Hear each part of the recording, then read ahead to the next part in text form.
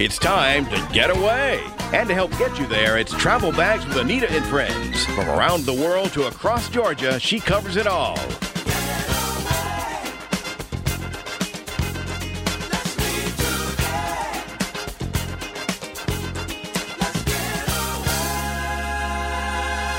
Now, here's the host of Travel Bags, Anita Thomas.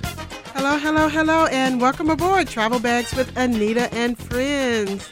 Today's show, guys, is going to be filled with a lot of great travel tips as the holidays approach. I mean, I cannot believe Thanksgiving is like right here, right now. And that means, of course, Christmas is coming, then New Year's. I mean, this year has zipped by. But I'm excited. This is actually my favorite time of the year because I love the whole travel part of it, because I get a chance to also go visit people, go out and travel, do things like that, and also have people come and visit me. I mean, it is definitely the time for trains, planes, automobiles, and buses. Now, with me today is Doc Bill. So, Doc Bill, all those modes of transportation, we can take either one of those for our holiday travel. Well, we can, and usually sometimes will be some combination of those if you're going to usually be going by a plane or by a bus, and sometimes whether it's when you do an airplane, the thing you have to consider is that at some point you may have a vehicle involved. That's true. Even if you're just going from the airport to the friend or relative's home, you will be in a car at some point. So why don't we start off talking a little bit about some tips for holiday travel in these different modes of transportation. And let's start with automobiles. Now, is there anything we need to take into consideration when we start planning for the holidays and traveling by car? Well, sure. Make sure, first of all, your vehicle has its proper maintenance done. Also, make sure you have your information and destination where you're going. Another thing that you really need to make sure is you have all your paperwork. Do you have that insurance card? Do you have the registration? Make sure those things are with the vehicle and they're up to date and you have them with you, because that's very, very important before you begin these trips. Well, I agree with you with that, too, because some of those things we don't think about in our day-to-day traveling around, going from work and just going to the grocery store and dropping off, the kids and things like that. We don't necessarily think of those things. But when you're going on the road in your car, there are a lot of things you really need to take into consideration, because there's so much at stake if you don't have that insurance card available, or if you don't have even, those roadside programs that you may be a part of. If you don't have that information, that's important too. That's important too. Make sure you have that, and also the numbers and everything are up to date. Make sure you have your cell phone charged, and make sure you have your cell phone charger with you so you can charge your cell phone in the vehicle in case something happens. You can keep in contact with those who you need to talk to.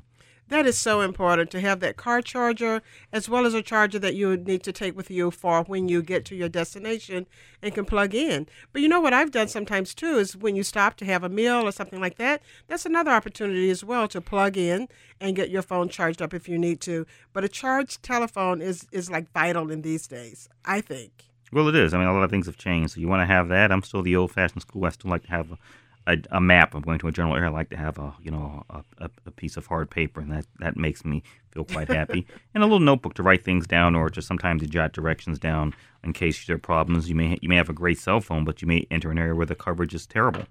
And at that point, you need to have some guidance to help you where you're going to go from A to B. And again, having a good flashlight. Making sure that you have that kit with your car, a little first aid kit, your wrenches, your jumper cables, all that is, up to date, and you know where it's at in your vehicle. But again, a flashlight, I would definitely stress you need one of those. And the flashlight, a lot of times we think flashlights and things like that you need just in case of an emergency.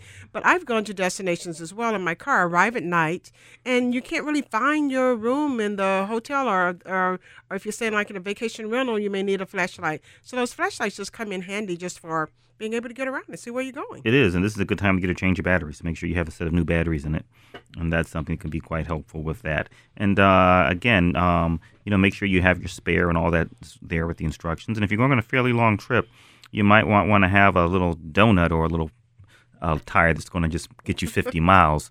Particularly some locations, you want to make sure you have a true spare in there, so if something happens, you can keep going down the road. I thought you meant like a donut, like a Krispy Kreme. Well, those are helpful too, particularly with a cup of coffee. I especially want a hot Krispy Kreme with some really, really cold milk. But, I have something else when we talk about traveling by car, by automobile, and that is something I call the SCSC, and that is be smart, cautious, safe, and communicate. And smart really means a lot of things that we've already talked about. I mean, just be smart about your trip.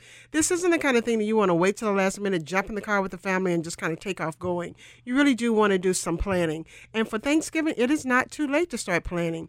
AAA has a lot of great maps, a lot of good information on destinations where you're going, that's certainly a smart thing to do, to make sure you have all of that information and that you have it on you, as you mentioned, and not really depending on it to be on your iPad or on your iPhone or your smartphone or anything like that, but that you have some of that information really written down. It's quite helpful. And one rule I always say for people is gas up full before you leave. Make sure you have a full tank before you leave. Hit that road. That's kind of helpful. You never know when you may get on the road and you may figure out just get some gas further down and something happens, a traffic jam or something. So you want to make sure you definitely have a full tank of gas. That is very good advice. And I even like to gas up the night before, Doc Bill, so that when I get in the car, I can just go and just zoom off. I'm ready to go. When I get everything packed in the car, I'm ready to go. So let's gas up the night before. Gas up the night before. Have your driver's license, all identification with you.